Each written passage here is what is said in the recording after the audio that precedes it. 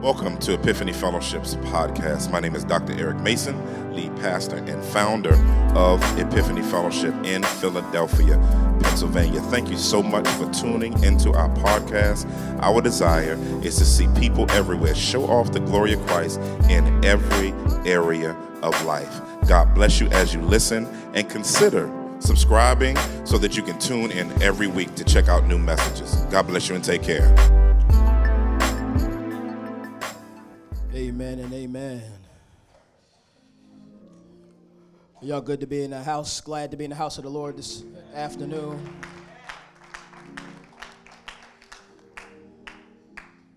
I heard a couple claps, but that was a little weak, if I'm honest. Y'all glad to be in the house of the Lord today?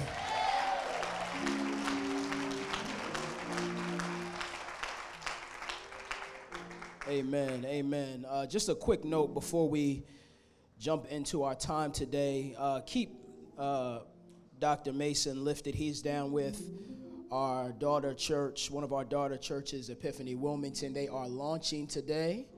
Amen. And so he is down there supporting and celebrating with them. And then keep Pastor Larry lifted as well. He had to, he was called to cover for another church in the city who had an emergency this week. So he had some late sermon preparation he had to do to go be of service. So just keep him lifted as he brings the word today as well. Fellas, or not fellas, let me not start with the fellas. Ladies, I heard y'all had a great time at the retreat last week. Amen. Amen. I would be jealous, but brothers, we going on a retreat in June. Amen, somebody. Yeah. I know y'all see my new Humanity shirt? Y'all see that? Y'all like this, don't you? Yeah. Brothers, we got a retreat coming up June 22nd through the 24th. We're going to give you more information about it. The first 20 guys to register will get a free shirt. Amen. We got 3 colors, too. But let me clarify, because I got to be specific with y'all. You got to register with a deposit. Amen, somebody. Amen. Amen. I'll put you down when I see your money, Brother Paul.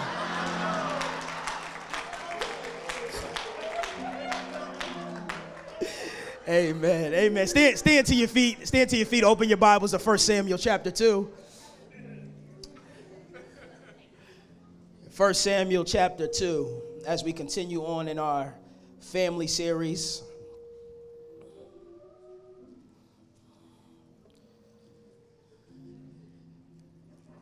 First Samuel chapter 2, beginning at verse 12. If you're there, say amen. Amen. If you're not there, look up at the screen. Amen. Y'all know how I like to do. I like to be a little crazy. We're going to do odds and evens. Amen. So I'm going to be even. Y'all going to be odds. Y'all going to pay attention? All right. I'm going to do evens. Y'all going to do what? We're going to read the last verse together. All right. Here's the word of the Lord. Eli's sons were wicked men. They did not respect the Lord.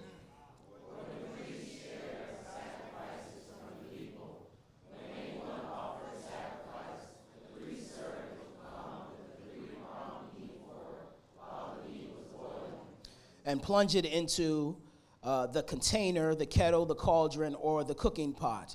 And the priest would claim for himself whatever the meat fork brought up. This is the way they treated all the Israelites who came there to Shiloh.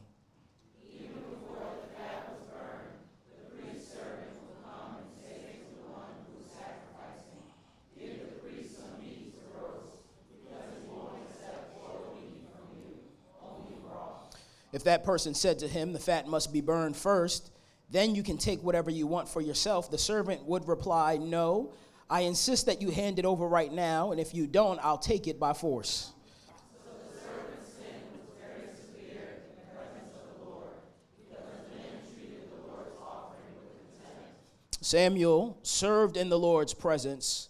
This mere boy was dressed in the linen ephod.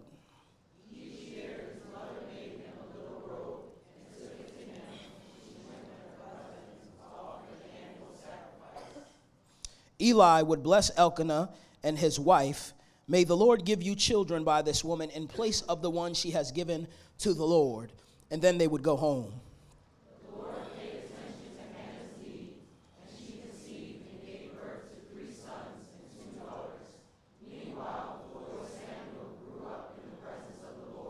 Now Eli was very old, and he heard about everything his sons were doing to all Israel and how they were sleeping with the women who served at the entrance to the tent of meeting.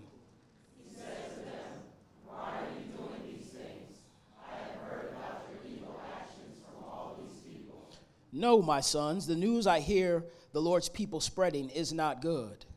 If one person sins against another, God can intercede for him. But if a person sins against the Lord, who can intercede for him? But they would not listen to their father, since the Lord intended to kill him. Altogether, by contrast, the Lord Samuel grew in stature and in favor with the Lord and with the people. If I could tag a text for our time this afternoon, it would simply be this: the problem with passive parenting. The problem with passive parenting. Let's pray. Father, we are so grateful and thankful for your word, that your word is true, that it is good, that you teach us objectively how to learn from you and learn from the experiences of those who have come before us so that we might walk in wisdom.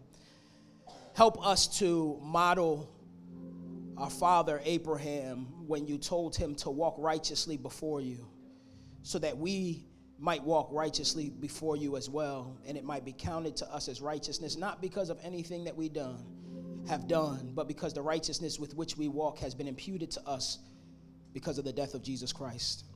There is much for us to learn here today, God, and I am the first of many with much to learn. But we pray that you would speak to us this day, encourage our hearts, challenge us, God, from your word, that we might leave here never the same again. Father, we do pray in Christ Jesus' name. Amen. Amen. You may be seated.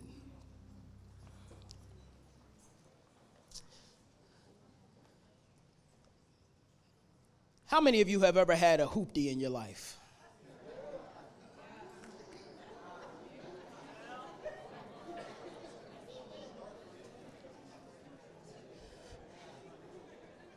You know, having a hoopty as your first car should be a universal experience, right? Because if you start driving and your first car ain't a hoopty, I'm gonna be honest with you, I'm judging you. Like we look down on you, right? Because there's like a rite of passage that you just have not crossed when your first car is not a hoopty. But listen, even if you don't have a hoopty, I can probably say this with confidence that most of us miss the regular maintenances that are scheduled for our cars. Amen. That was a loud amen. We don't never take our car into the mechanic till something break. Right? Every once in a while, you'll get in your car and you'll start driving, and you'll realize that in order for you to drive straight, you got to turn the wheel either a little bit too far to the left or a little bit too far to the right. And what that means is that you need a wheel alignment, right? You need a wheel alignment. I see some of y'all pushing people out there right now because you done driven in their cars and like, what is going on, right? Now, it's interesting that wheel alignments, I've mentioned this before. My dad was a mechanic, but I never paid attention to anything he said about cars. Until it was too late. And so, I had to go back and look, man, what causes your car to need a wheel alignment? And so as I was looking, I found out that if you hit potholes frequently, you're going to end up needing a wheel alignment. Now, I know many of us from Philly can attest to this being true, because I haven't driven down one street yet in Philly that don't got a pothole. And I hate it when it's nighttime and you can't see them. And not only that, if you hit the curb too hard, it can cause, the need for a wheel alignment. Now, this is probably for my suburban folk who struggle with parallel parking oftentimes. No shade, a little bit of shade, but what happens is when your tires get excessive wear and tear, the car ends up overcompensating on whatever side of the tire is underinflated, and it causes the car to end up shifting more weight to that side, which causes the car to not function as it properly should. Now, the truth of the matter is that you can keep driving straight as long as you keep your hand on the wheel. right? Many of us have done that for a long time because we ain't had money to go get a wheel alignment, right? But the minute we take our hands off the wheel, what happens? We begin to veer either to the right or to the left. See, what happens when we disengage from parenting our children is we run the risk of persisting in the practice of passive parenting, leaving our kids vulnerable to all types of foolishness, because if you have children, the Bible has already told you that foolishness is bound up in the heart of a child. They only know how to do foolish things. So when it's time for you to parent, you have to come in with the expectation that parenting is going to cost you something. It's going to cost you a whole lot of your time. It's going to cost you a whole lot of your money. And it's going to cost you a whole lot of your last nerve.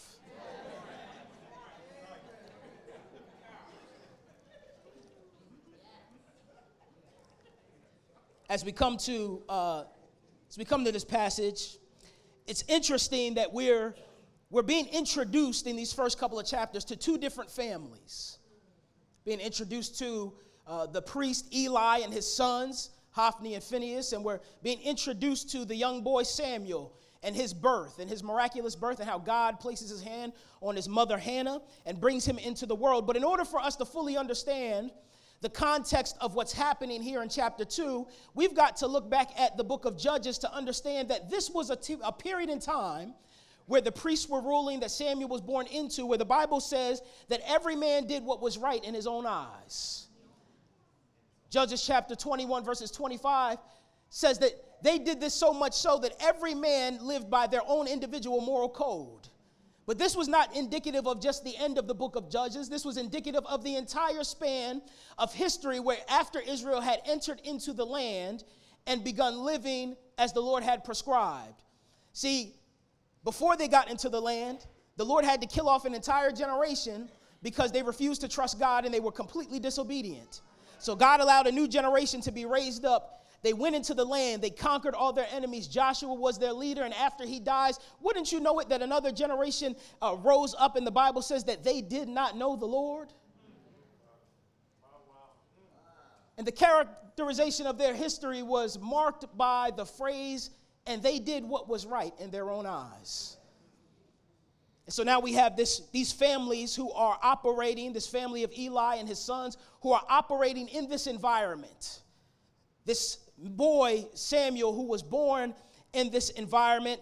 And this brings me to my first of 3 points this afternoon. Simply this, the first point: passive parenting promotes spiritual decay. Look with me at verse 12. It says this. It says, Eli's sons were wicked men. They did not respect the Lord, or they did not know the Lord. Now, what's interesting about the Bible calling these two priests wicked men is that over in chapter 1, verse 3, it introduces Eli and his two sons, and it says that they were priests of the Lord. Can you imagine being called priests of the Lord, being established in a position, being given roles to do and things to do on his behalf for his glory, and yet you are categorized as a wicked person? They weren't just anybody's priests, they were Yahweh's priests. They were the God of Israel's priests, yet the first thing that we know in detail about their lives is that they are wicked men. Not only are they wicked men, but it says that they don't know the Lord. For the life of me, I can't understand how you can be close to religious things, how you can know religious information, and yet still not know the Lord.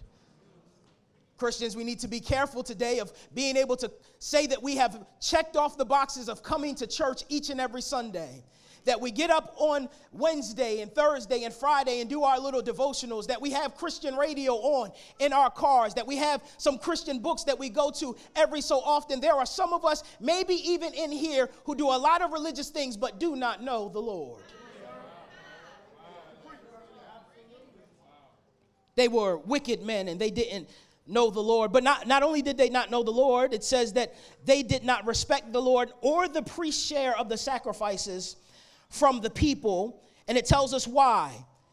When anyone offered a sacrifice, the priest servant would come with a 3-pronged fork, stick it into the cooking pot, and pull out whatever type of meat was brought up from the pot. Now, it's interesting, if you go over to Leviticus chapter 7, that there was a particular standard expectation of how they were supposed to operate as priests.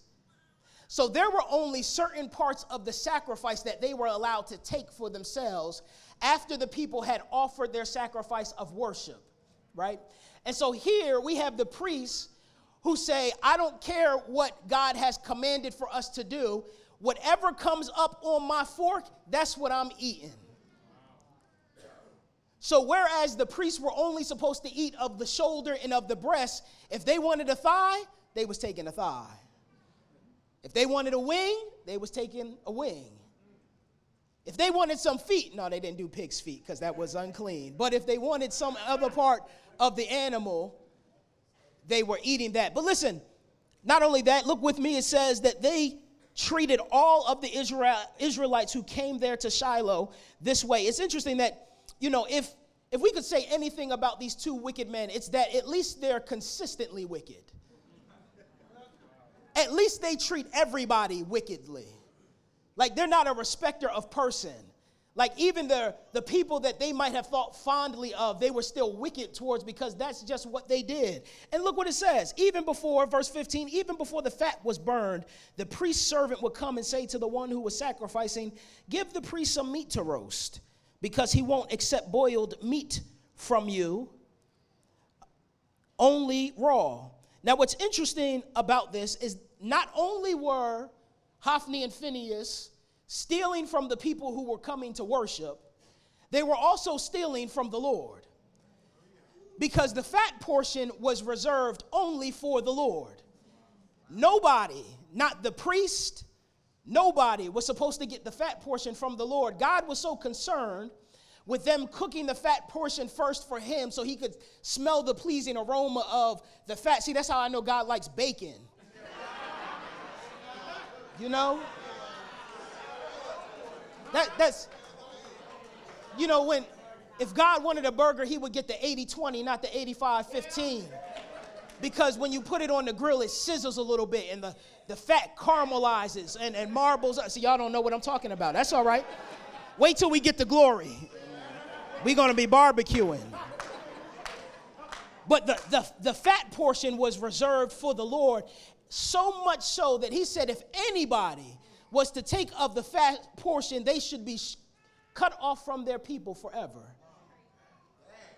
He said to take of what belongs to God means immediate and eternal removal from the people of God. You can't even be in the covenant community of God's people if you have the audacity to not respect what belongs to God. Not only were they stealing from those who had come to worship, but they were stealing from God himself. And then, if the worshipers had the audacity to call out the priest and say, listen, let's do this the right way. Listen, let me at least burn the fat off first, and then you can take what you want. They would say, nah, give it to me now. Run your pockets. That's literally what they were saying. Give me what I want now, or you're going to see what happens. Could you imagine the men of God not only standing in the way of God's people, leaving them unable to worship properly, but threatening their worship for their own selfish gains? I know we don't have that problem here in the church.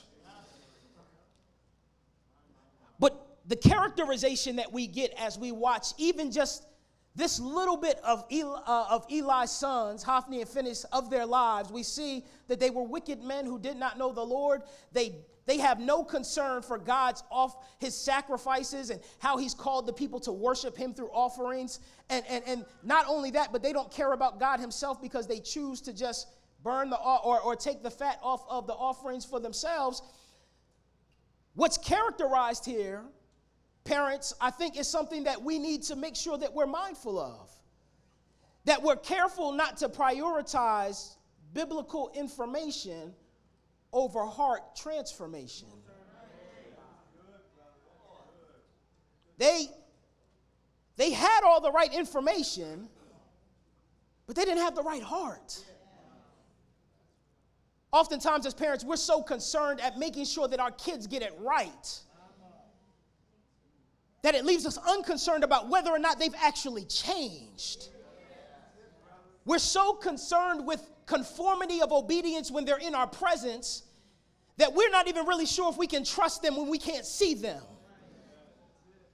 But that's because we only want them to do what we want them to do so that we don't feel offended, and we're less concerned about whether or not they're going to do something that offends God. As a parent, that's something you got to be careful of. Are you more offended that your child offended you, or are you more offended that your child offended the Lord? See, that changes how you parent. When you realize that your child's offense to you is a greater assault against the character of God, then your concern is more towards their heart disposition and how they relate to their God, and not necessarily about how they obey you. Because if they obey God, they will in turn obey you. Their obedience to God is obedience to you. But their obedience to you doesn't mean it's obedience.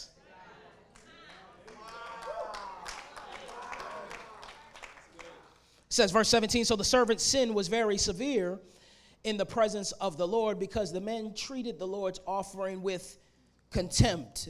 That word contempt means to treat disrespectfully or to disregard. Essentially, priestly abuse was giving religion a bad name in Israel. I know we don't have pastors today that abuse the people of God and give Christianity a bad name. I know that we don't have anybody in here who's been hurt by the church because leaders refuse to go unchecked with their fleshly, passionate ambitions and don't care who they hurt in the meantime. I know that's not a problem in church. I know we don't have church folk that are willing to sit underneath this type of mockery of the name of God and act like it should just be forgiven. I know we don't have these types of issues in the church. I know the world doesn't look at the church and call us hypocrites because of the type of the leaders that we follow.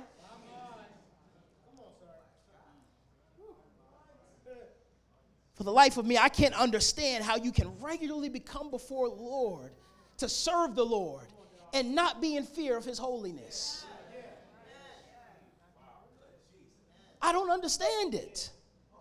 I know, like, if you know, like, when you're in the presence of somebody great, it should change your behavior.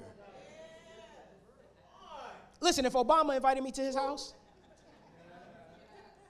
I can't wear this. Like, I got to go put my best suit on or go buy a new suit, right? And go to his house. And if my mama happens to be with me, she's going to tell me, you better not act a fool and embarrass me while we out here because I'm going to embarrass you when we get home. When you're in the presence of greatness, it changes your behavior. So how come when we get before the presence of God, it doesn't change us? If we can be real honest today, there are many of us who show up week after week, Sunday after Sunday, Bible study after Bible study, and we look real churchy when we're around church people. But when we get around the world, they can't tell the difference.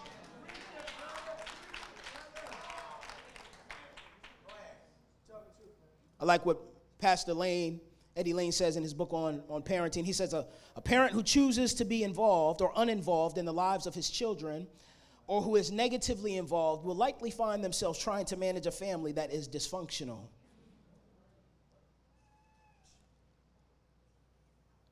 Verse 19 says, or not verse 19, I'm sorry, verse 21 says, the end of verse 21 says, the boy Samuel, though, grew up in the presence of the Lord.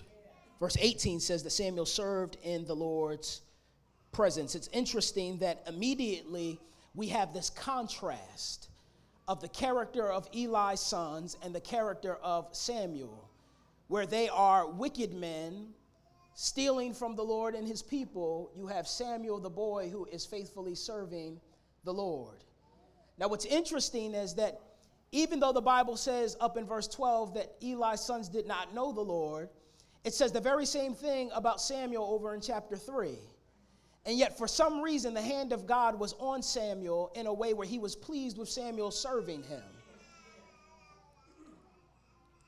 Parents, one of the things that we have to be mindful of so that we don't cause spiritual decay or promote spiritual decay is you can't allow the church to teach your kids more about God than you do.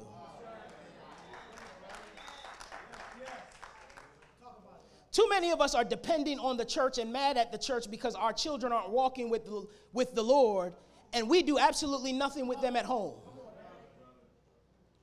And again, this goes back to just trying to give them information, reciting creeds, Bible history, and there's been no heart transformation. You don't even really know them. How much time are you spending reading the Bible with your children at home? How much time do you spend praying with them? It's interesting, we find here in this contrast, we see the type of family that Samuel comes from. Imagine Samuel and his mother Hannah. This was the woman who was barren and knew that she was barren as a result of the Lord's hand not being on her. And yet year after year, she made her way to Shiloh to worship with her family, despite the taunts of her husband's other wife, and she believed God that he would give her a son. So much so that she stood at the altar and cried and wept so hard that the priest thought that she had been drinking. She did this year after year until the Lord blessed her and gave her a son. And guess what she did? She didn't make no empty promise to God. She actually followed through on what she said she would do. The minute she had a son, she weaned him, took him back to the temple, and said, "Here, Lord, he's yours. The reason that I know you answered my prayer was not for me, but was for you." So imagine this boy Samuel, even though he's growing up in all of this chaos and dysfunction, seeing his mother year after year make her way to the temple to worship God and give thanks to God to her son, for her son that now has health, life, and strength. And every year she brings him a little gift of a coat. And every year she reminds him and affirms him, God answered my prayers when I prayed for you. God is going to use you and do incredible, mighty things in his name with you. Be faithful, Samuel, and trust the Lord. Trust the promises of God. Can you imagine year after year seeing your mama show up, and even though you can't go home with her, you're encouraged because you see her love for the Lord? See, a lot of times we talk about Hannah in this context, and we always forget about his father Elkanah, who started the practice of making sure his entire family got before the Lord each and every year. See, Samuel chapter 1 verse 1 starts off with the introduction of Elkanah and how he made sure that his two wives and all of their kids got to before the Lord so they could offer sacrifices each and every year. See, Elkanah, even though he had some issues, was a dad who said, I'm going to make sure my whole family gets before the Lord.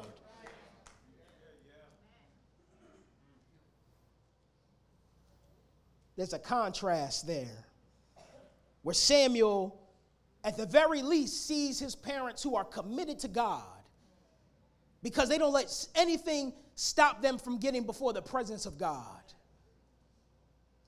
There aren't any excuses in the mouth of Hannah and Elkanah for why they can't make it to sacrifice before the Lord.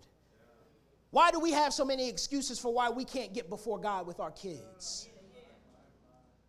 I'm tired. I just got home from work. My kids aren't going to pay attention for that long. We're too busy.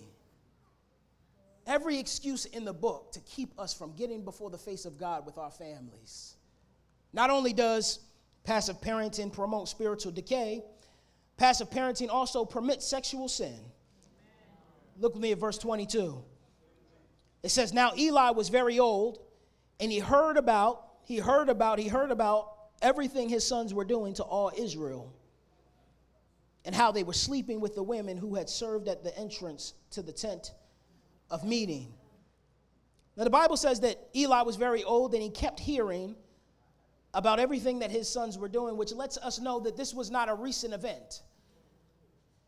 This type of behavior by his sons had been going on for so long that the Bible could say that he had already known about this.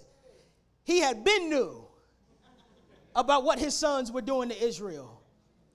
But it doesn't say that he did anything about it, only that he kept hearing about it. It says that he didn't do anything, he just kept hearing about it.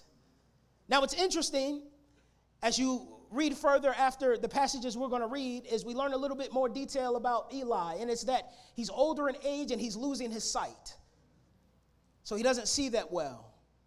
But we also find out that Eli is massively overweight, which is why his neck gets broken when he falls out of the chair after his sons die. Why am I telling you that? I'm telling you that because areas of dysfunction and lack of self-control in your life show up in all areas of your life. See, Eli's lack of commitment to God and the stewardship of his body showed up in his parenting. Ouch.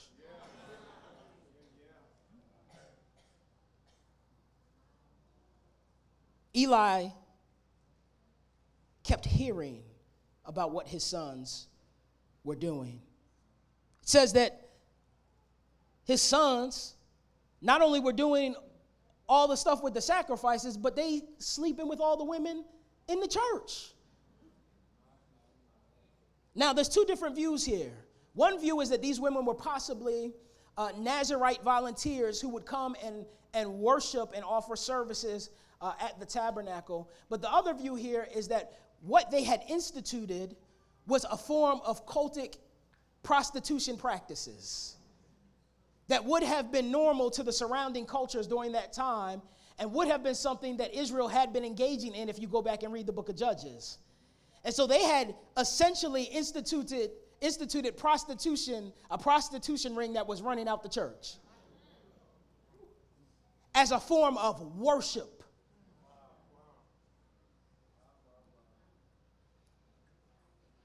This is what it looks like when men who are supposed to be serving the Lord are left to enjoy their licentious lifestyles unchecked, with nobody to challenge them, with nobody to rebuke them, with nobody to call them to repentance. One of the other things we see here is that the role of God-ordained discipline was far from Eli.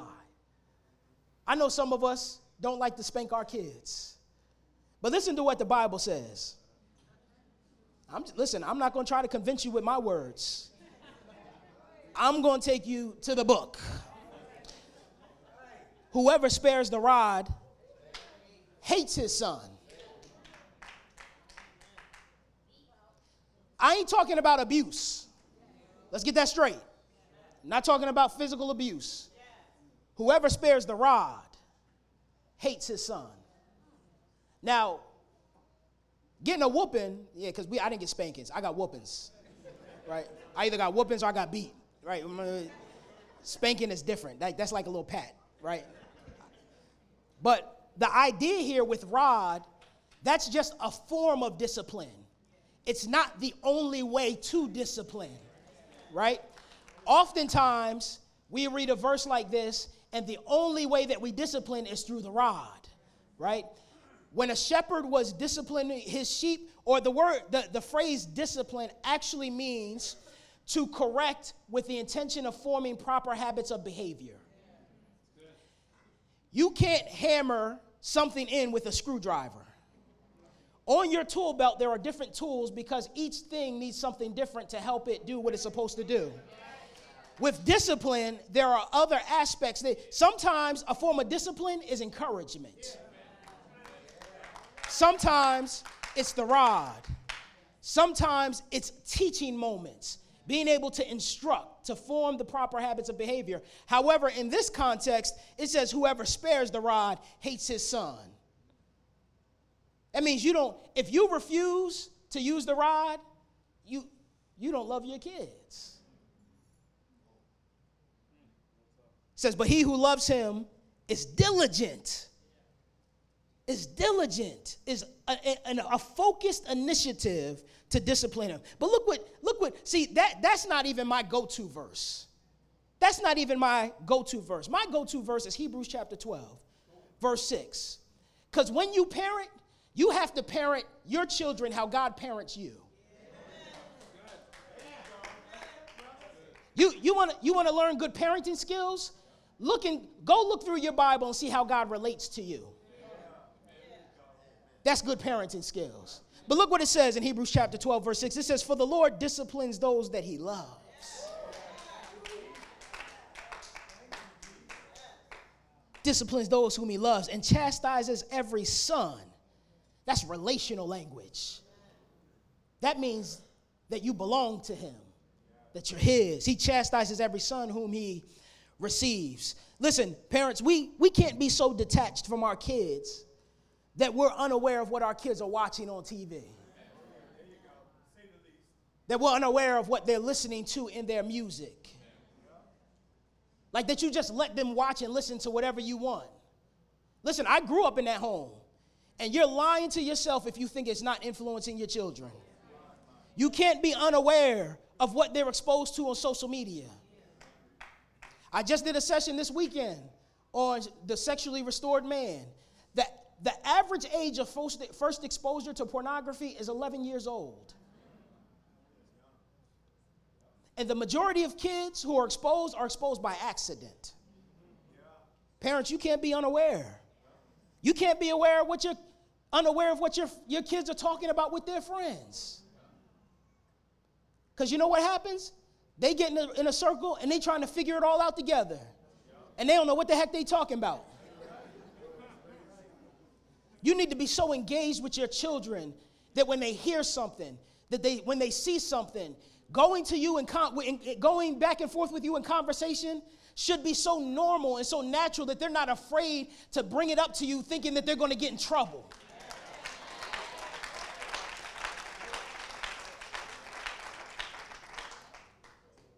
We got to have this openness of dialogue where we're ready to teach our kids and not beat them down at every turn, right?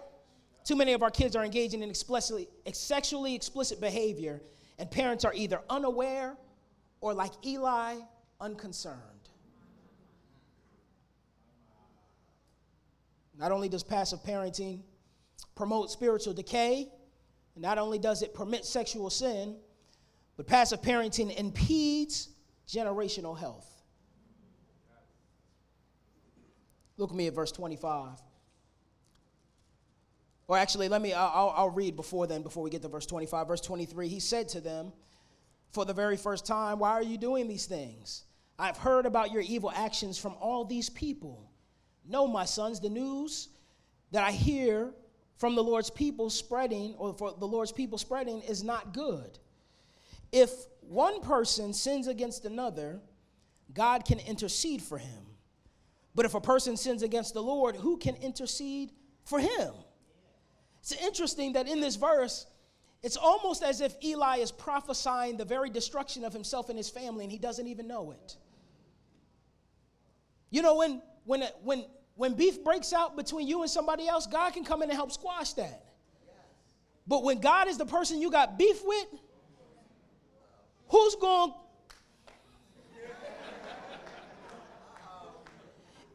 It ain't nothing you can do to squash beef with the God who's always righteous and always right. So somewhere in Eli's heart, he knows what you're doing is making you an enemy of God. And at the same time, he's done nothing to stop it.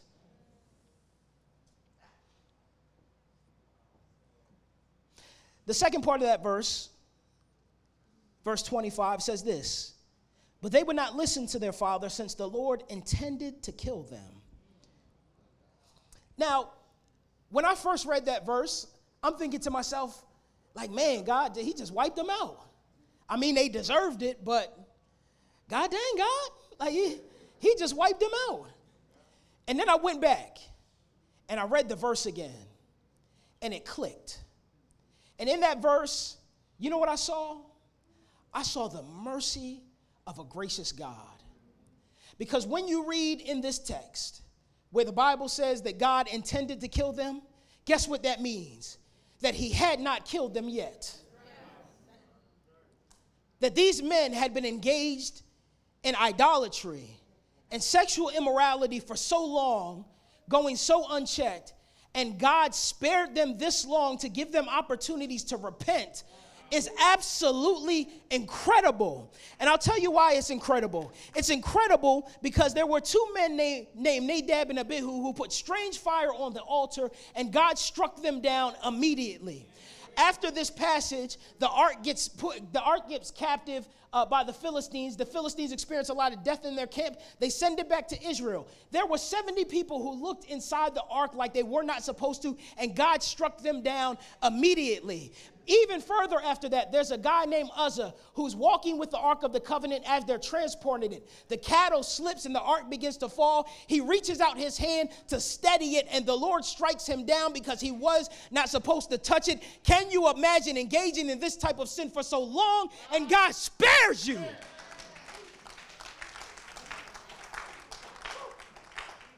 I had to fall down on my floor and worship this morning, thinking of all the ways that I had disrespected God, all the ways that I had been unfaithful to the Lord, all the ways that I deserved for him to take me out immediately, and God was so gracious.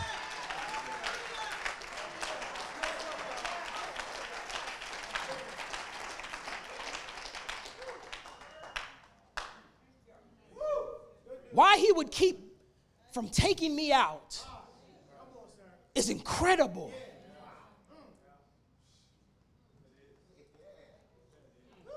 But I serve an incredible God.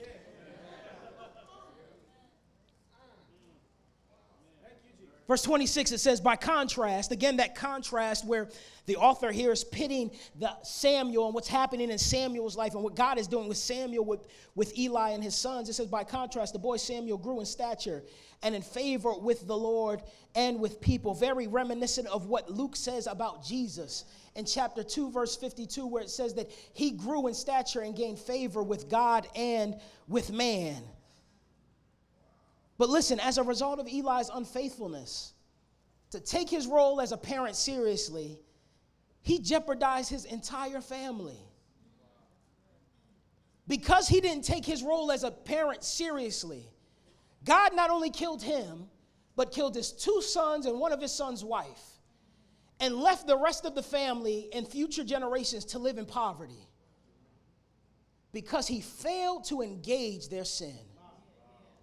Because he failed to engage their heart transformation. Because he failed to point them back to the Lord. It's no wonder that God rejected the priesthood of Eli and his sons. Pastor Lane writes in that book that I referenced earlier, the man of God, Eli, the man of God, chose to abdicate his responsibility as a father and failed to confront his sons about their evil doings. And his failure caught the attention of God and brought his whole house under judgment. Man, can you imagine that you're sinning so bad that you catch the attention of God? I couldn't imagine catching God's attention in such a way where he's ready to judge. After this passage, God begins reviewing Eli's ancestors with him and how he brought them to be his priests over Israel. And he sends an unman named, just called the man of God, to Israel to announce that his priesthood would end because it had violated the conditions of its ongoing existence. Now what's crazy is the Lord did not terminate the office of priest altogether, because he says he would raise up a faithful priest and an anointed one to be in their place. God doesn't need you to fulfill his plan. He said, okay, you don't want to do things my way? I'm going to move you out the way to get done what I want to get done. You don't want to parent your kids? That's fine. I'm going to move you out the way. And as a result, I may have to move them out the way because they might be standing in somebody else's way from them getting to me. Don't get to the place, parent, where God is moving you and your family out the way because you're impeding other people's ability to get to him.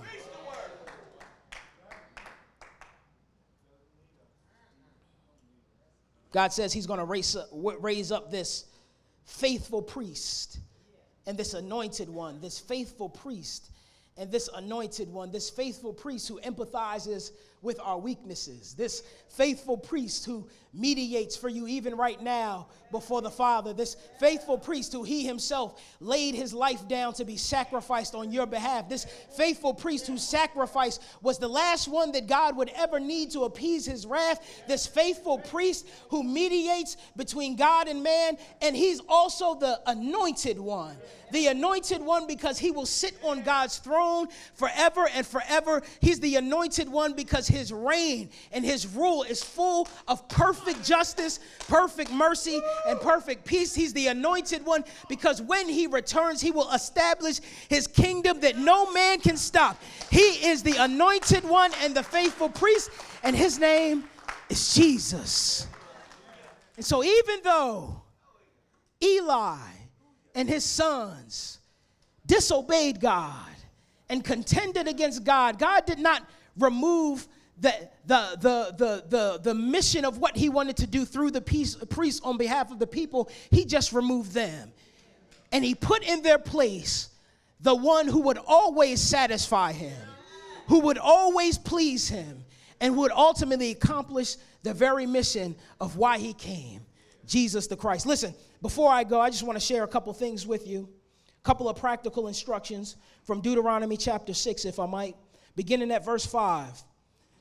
It writes this: love the Lord your God with all your heart, with all your soul, and with all your strength. These words that I am giving you today are to be in your heart. Say your heart. Listen, when we teach our kids, we have to teach them convincingly. Very simply put, you can't give your kids something that you yourself have not received. So when he says these words that I'm giving you today must be in your heart, that means that in order for you to parent the way God has designed you to parent, then you need to know him. You need to be convinced that Jesus Christ is actually God, and you have to live a life of submission to him. That's why he says, love the Lord your God with all your might, your soul, your strength. Everything in you should be trying to get before the presence of God all the time. Teach your kids convincingly. Not only that, but I want you to teach your kids consistently. Verse 7 says, repeat them to your children. Repeat means the things that he's teaching you or he's giving us today. Repeat them to your children. Talk about them when you sit in your house and when you walk along the road, when you lie down and when you get up. All he's saying here is that there should not be a time in your lives where the words of God are not off of your lips into your children's ear. It doesn't matter what you're doing in life. There are always moments of teachability where you can point your kids back to the glory of who God is. Teach them consistently. Not only teach them convincingly or consistently, but teach them conspicuously. Verse 8, bind them as a sign on your hand and let it be a symbol on your forehead. Write them on the doorposts of your house and on your city gates. Very clearly, all he wants you to do is teach your children clearly. The word of God should be visible for them in your home. Your children should not have to go outside of the home to know who God is. Your children should not have to depend on somebody other than mom or dad to teach them who God is. It should be so before their faces that they get sick of it. Listen, my mom used to put Charles Stanley on at 6:30 in the morning before I went to school, and I hated every second of it. But you know what I can't say? I cannot say that my mom did not teach me the good news of the gospel of Jesus Christ. Parents, let me end with this. Don't let your kids dictate how you teach the word of God to them. You've got to take the initiative, no matter how they feel or how tired they get, to get them before the face of God. Father, we thank you, Lord, and we are grateful to you that we can proclaim that you are a good, good Father to us, that we have experienced the goodness, even if we've come from jacked up families, even if we've come from parents who were passive themselves. God, we are children. We belong to a God who is not passive. You confront us in our sin. You love us in the midst of our flaws and our failures. You are faithful to us, and you are a friend to us. You care and are concerned with everything that happens in our lives. Father, we can only hope to be like Jesus in the way that we are being like God to our children, the way that you are to us. that we would take of your example, that we would be empowered by your Spirit, so that the next generation will not be able to say that they did not know the Lord because of us. Father, we pray that you would do a work in us for your glory and by your grace. In Jesus Christ's name we pray. Amen. Thank you for tuning in to today's message. I hope that it was a blessing to you and it was aiding in your life to help you to show off the glory of Christ in every area of life. If this message has been a blessing to you, we want you to consider partnering with us in ministry so that we can maximize what God has called us to do locally, nationally, and internationally. You can go to epiphanyfellowship.org, go under give, and consider donating. Thank you. Take care. See you next week.